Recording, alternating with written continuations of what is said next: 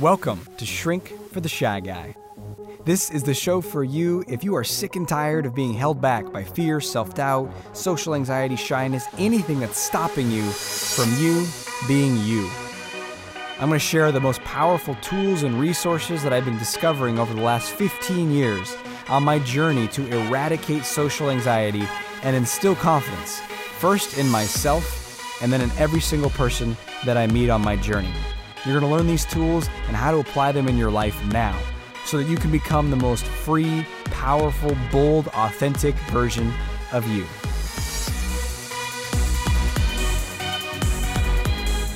Hey, welcome to today's episode of the show.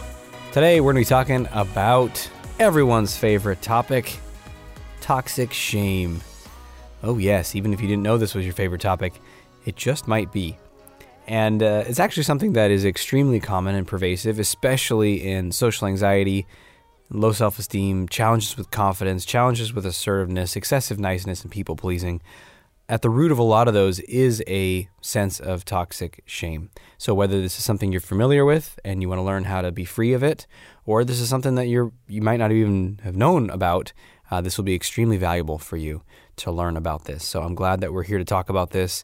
And it's one of those things that can be very relieving to talk about because it's something that may be affecting you every day and you might never have put a voice to it. And once you hear me talk about it, you're going to feel a sense of relief like, oh, this is a thing. Oh yeah, I have that. I know what he's talking about. So I'm glad you're here with me today. And if you want to go further with this show, with any of my work, there's some great places online, some great resources. One is shrinkfortheshyguy.com, shrinkfortheshyguy.com.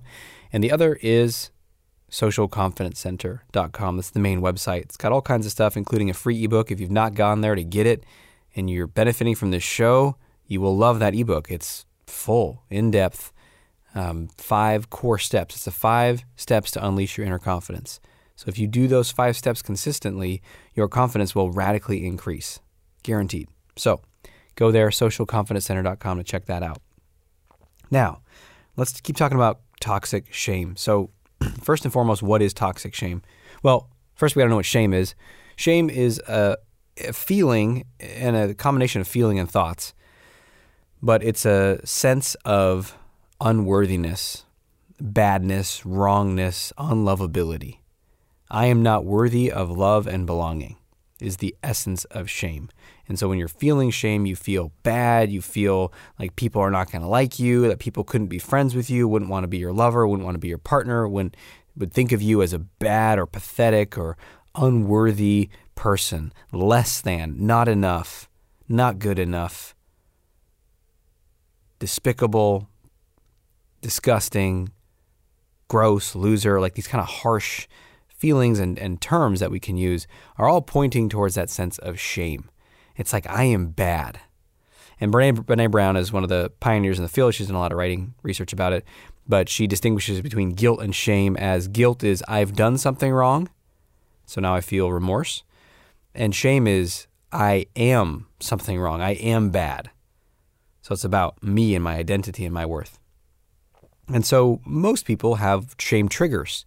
There's something that happens. Let's say someone rejects you, someone breaks up with you, and then maybe it triggers a sense of shame. Like, oh, if only I was better. I'm not enough. I'm not good enough for them. Or you're amongst a group of people and it's, they sort of all seem to be talking and connecting with each other and you're kind of on the outskirts.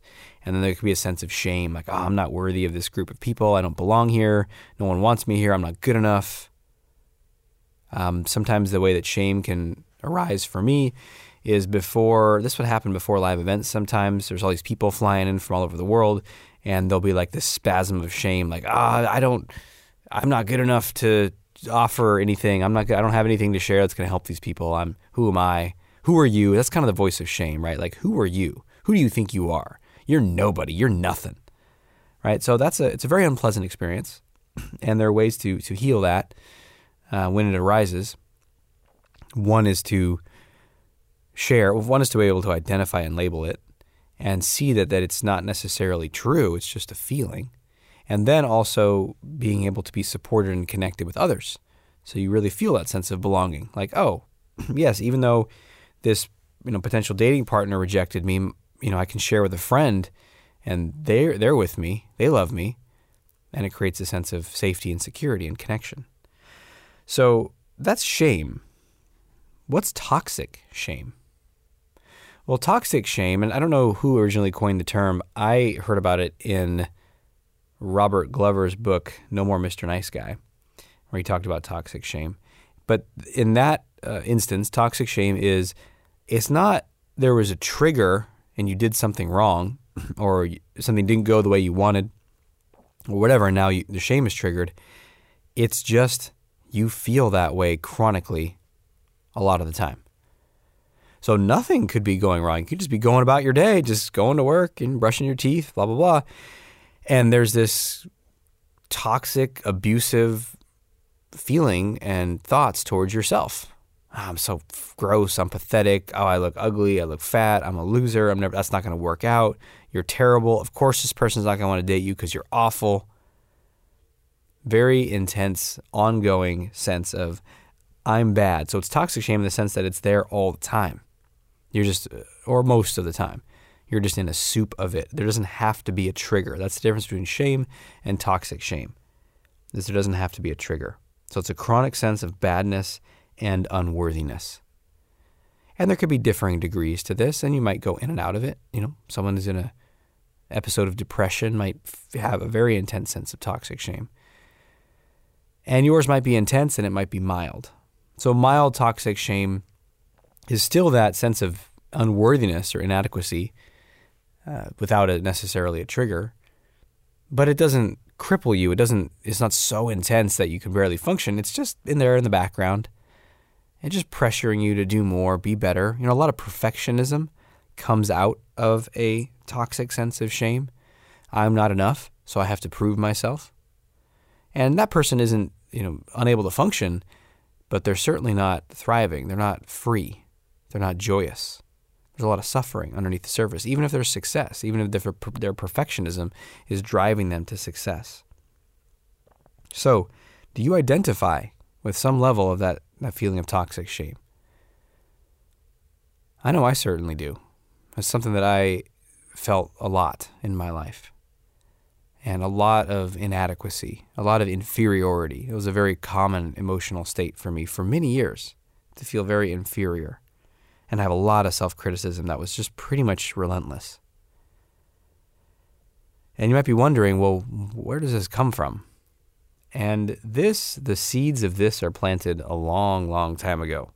You might blame a certain instance, like that one time that you got made fun of, or that group of friends that picked on you and you were bullied when you were younger. And that definitely contributed to this.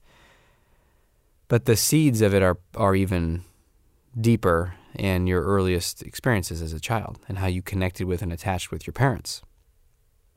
And there are some core messages that you need to receive on a regular basis as a child to give you a sense of worthiness and belonging. So toxic shame is the chronic feeling that you aren't good enough, you don't belong, you're bad, you're not worthy of love and belonging, right? So from a young age, though, we need to have some messages given to us, communicated to us, that almost like protect us or inoculate us so that, look, I don't know anyone who's not going to feel any shame in life, but I think it's part of being a human. It's part of the human machinery of emotions and bonding and connections and how we connect with groups and tribes. But there is a way, like the toxic shame or like the chronic frequent arising of shame, that's the problem. And so if we get these core messages enough when we're young, we're protected from that. So our shame episodes are few and far between, and we don't go down as far. We don't go as deep into the pit of self-loathing. So what are the core messages that we need to receive when we're young? The first is you are lovable. Specifically, you are lovable as you are. And what communicates this is acceptance. Is acceptance of the child and acceptance of their behaviors, acceptance of them as a person. And this is no small feat. This is hard. it's challenging with little kids because they can do all kinds of things. And, your parents might have been stressed out. There might have been money problems, relationship issues, whatever else, work problems, stress, life challenges. And then on top of that, you need to, take care of these children, and they need a lot, and they're demanding a lot, and they're, fighting with each other, and all this stuff can be happening. And it can be very hard to not act from a place of frustration, anger, like, God damn it, what's wrong with you? And that can be communicated pretty easily, pretty quickly in a moment of frustration. Now, that's not necessarily a problem if your parents blew up or got upset. That, again, is human. The major problem starts to arise when there's a lack of repair. Because a lot of parents will, yell and scream or be distant or withdraw or get cold and icy, but then they won't actively repair. And this is the part that creates that sense of shame. So when a parent gets upset and withdraws their energy, they can, withdraw, be quiet, stonewalling or the silent treatment. They could yell. They could be physically intimidating or verbally kind of intimidating. But whatever it is, in that moment, the child's nervous system does a double backflip, like, blah, what? Ah! It's scary. Even if they don't look scared, they're scared inside. Because on some primal level, they're like, wait, my attachment to this person, my connection, my bond to this person seems threatened right now. And that's scary, because if my bond to this person is lost, I will be alone in the woods and I'll die. On some deep primal evolutionary level, that's happening in their minds. So it's scary, even if they laugh or act out or seem defiant, underneath there's fear. And then there's a part of them that says, like, what was I just doing that brought about that reaction? And so, if they were hitting their brother, I use that example a lot because that's what my older son will be doing to his younger brother. They're hitting their brother, and then the parent comes and yells at them, and they feel that scared potential loss of connection.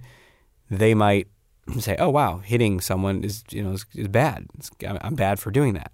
Doesn't mean they're going to stop. It just means now they start to learn. Or there's an issue like this happened not too long ago. One of our younger son, who was towards the end of potty training, mostly potty trained, and he had this instance of peeing upstairs on the carpet. And he was with grandma, and grandma is very loving and super attentive with that's my mom with the boys. And in this moment, I don't know if she was stressed or what, but she just lost it and was like angry at him and like, what's wrong with you? Don't do that. You have to clean it up. And she like got a towel and like threw it at his feet and like, you clean up the pee. And it was very intense for them because grandma is normally so loving. So some trigger in her about like pee, that's apparently like a hot button, a nuclear button. And he was really upset, crying about it. And again, that's okay. It's okay for a parent or a grandparent to lose it. The issue is that afterwards, we want to repair because the child then says, oh my God, peeing is bad. Maybe even my bodily functions are shameful. Maybe getting upset is bad and wrong. Being angry is bad and wrong. All the things that whatever preceded that rupture in the relationship, they start to think of as bad and wrong and starts to go into what's called their shadow. This is the part of me. This is what I can never be. Now, if the parent or grandparent is able to repair and come to them 5 minutes later, an hour later that day, the next morning, and say, hey, you know what happened yesterday about the pee? I got really upset there. I'm not even sure why I got so upset. I'm sorry. I wonder if you were scared when I was yelling at you. And the child has an opportunity to say that. And what's amazing is even at the age of 2, my son Armand is 2.5, he was able to do this. Now, he wasn't able to do this with his grandma because his grandma didn't have that conversation with him. But his mom, my wife, did. And talked about it with him. And they ended up talking about it like 3 or 4 times over the course of a week or 2. And she just like, oh, and then what happened? And then how did you feel? And this. And at the age of 2.5, he's having this conversation with her. It's incredible to watch. So this is like what we're wired to do. And then, of course, what that does is that unbinds the pain. And so it's not like this, oh my God, I better not do that again. And that trigger for shame. Now, unfortunately, most of us did not grow up in homes where there was all this like warm repair and stuff afterwards. For me, the best as it got after Dad lost it was like the next, later that evening or whatever, he'd like kind of put his arm around me and pat my shoulder a few times. No discussion, no repair, no nothing. And that was like the signal, like, okay, everything's okay now. And that doesn't allow for that repair, because that repair involves usually the parent taking ownership for what they did, because that helps the child see that, okay, it wasn't me, that I'm not a bad human for not being able to control my bladder at the age 2.5. There's a apology that's sometimes very powerful and shows that people make mistakes, including parents. And there's also the opportunity for the child to share more of their feelings. Like, were you upset? How did you feel? Were you scared? And to be able to tolerate and hear the child saying like, yeah, I'm angry at you, or I didn't like that. I don't want you to do that. And you just say like, yeah, I don't like that I did that either. I'm sorry. And it's very powerful to repair in that way. But in the absence of that, we get the sense of shame. And so that message of you are lovable as you are. And it gets really problematic when the outbursts of a parent or the withdrawal of love from a parent is not even predictable. It's not because you hit your brother. It's not because you spilled the thing. It's not because you disobeyed them in some way. It's just random.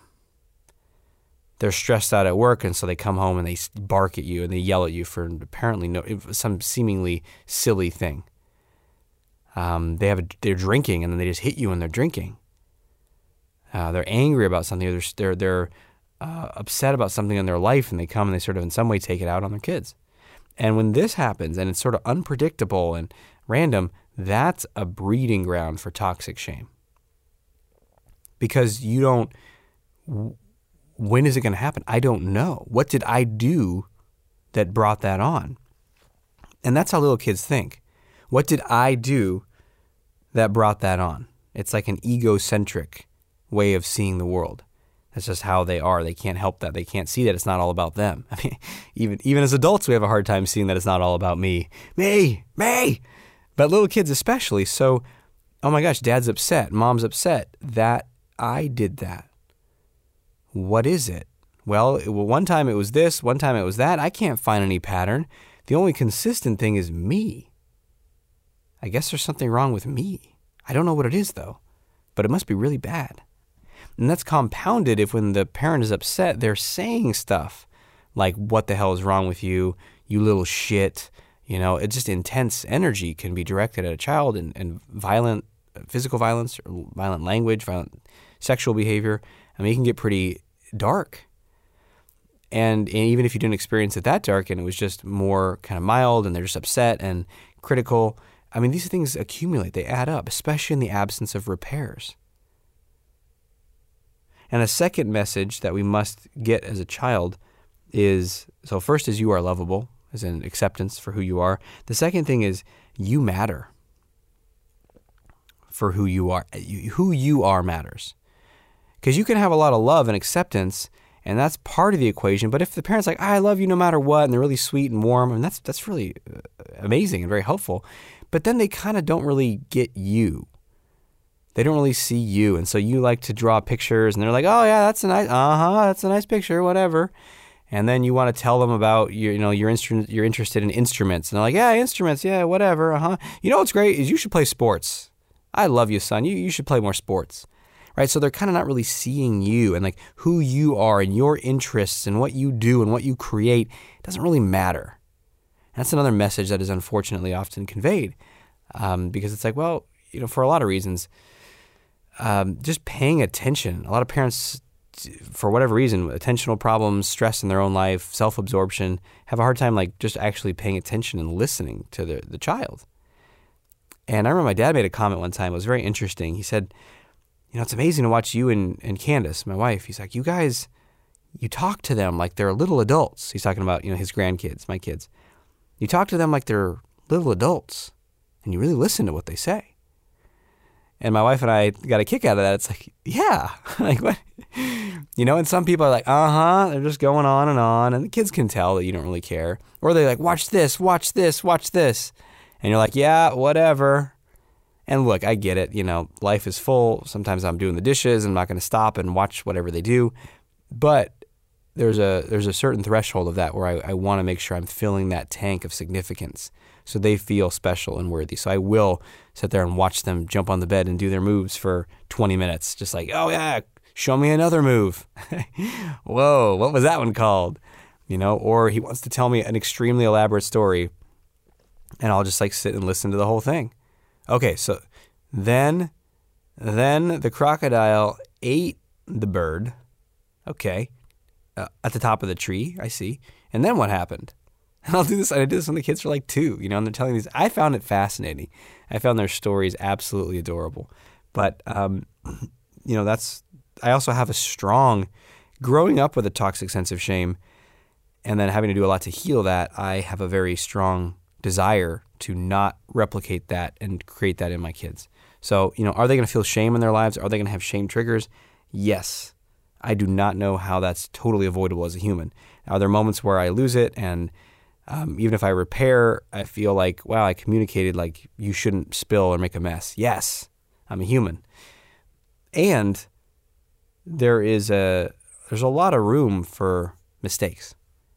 And so I know that if I'm communicating, if I'm repairing after my mistakes and I'm communicating that they're lovable as they are as much as I can and that they matter as much as they can, that's going to prevent toxic shame. And so if you grew up in a household where you didn't get those messages and you do feel the sense of toxic shame, what do we do? What do we need to, how do we heal this?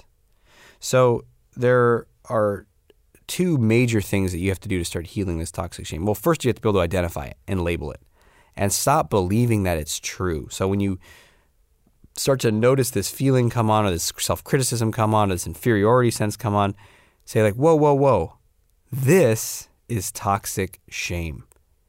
As simple as that, labeling it. Because as soon as you label it as toxic shame, you're like, well, it's got toxic in the name. It's probably not very good for me, right? This is toxic shame. Then there's 2 things that you must do. You must reclaim your sense of worth. Reclaim your sense of lovability. Because it was taken from you. Now, your lovability, your worth as a human was never taken from you. That cannot be taken from you. What was taken from you is your belief in it. It was almost like a spell was cast upon you, and you are now in the hypnotic trance of that spell. And so to break out of that spell, you must remember that you are inherently lovable and worthy as you are. So how do we do that? Do we say an affirmation of I am lovable and worthy as I am 1,000 times a day? Well, maybe that'll help. And maybe not. So one thing that can be extremely powerful is a deep commitment to OMOS. OMOS stands for on my own side. A deep commitment to be on your own side no matter what. And so that means when you identify toxic shame coming up, you say, whoa. I don't want to treat myself that way anymore. I do not deserve that. Even if there's this horrible critic inside saying you do deserve that and you suck and you're awful, you say, wait, I do not want to engage in that anymore.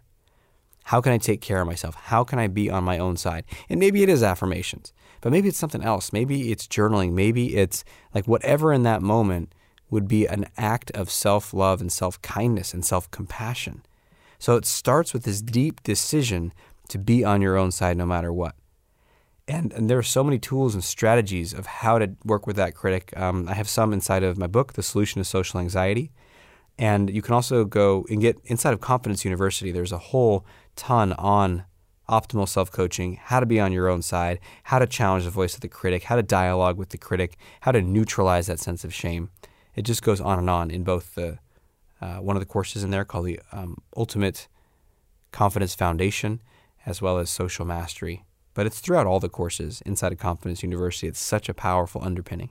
So those are resources you can go further with this stuff on. And to find out more about Confidence University, just go to theconfidenceuniversity.com. But that decision to be on your own side is going to be the first one. The second place that you're going to reclaim this sense and wake up from this spell of that you are lovable and worthy as you are is going to involve other people. You might want to do this entirely alone, go through the programs alone, write in your journal alone, do your affirmations alone. There's an appeal to that. And you do need to do a lot of it on your own, but you can't do all of it on your own. Because love and connection involves other people. And you learned that you were not lovable and not worthy of connection, first and foremost, perhaps from your parents or grandparents. But then it got intensified in grade school or middle school if you had challenging experiences or didn't fit in or were bullied or something along those lines. So, reclaiming that with others, how do we do that? Well, that involves unveiling and revealing yourself to people close to you. And so many people in this day and age don't have that real connection. They have friends, but they don't talk really openly about what's going on. And on top of that, their friend might not even be able to handle it if they do.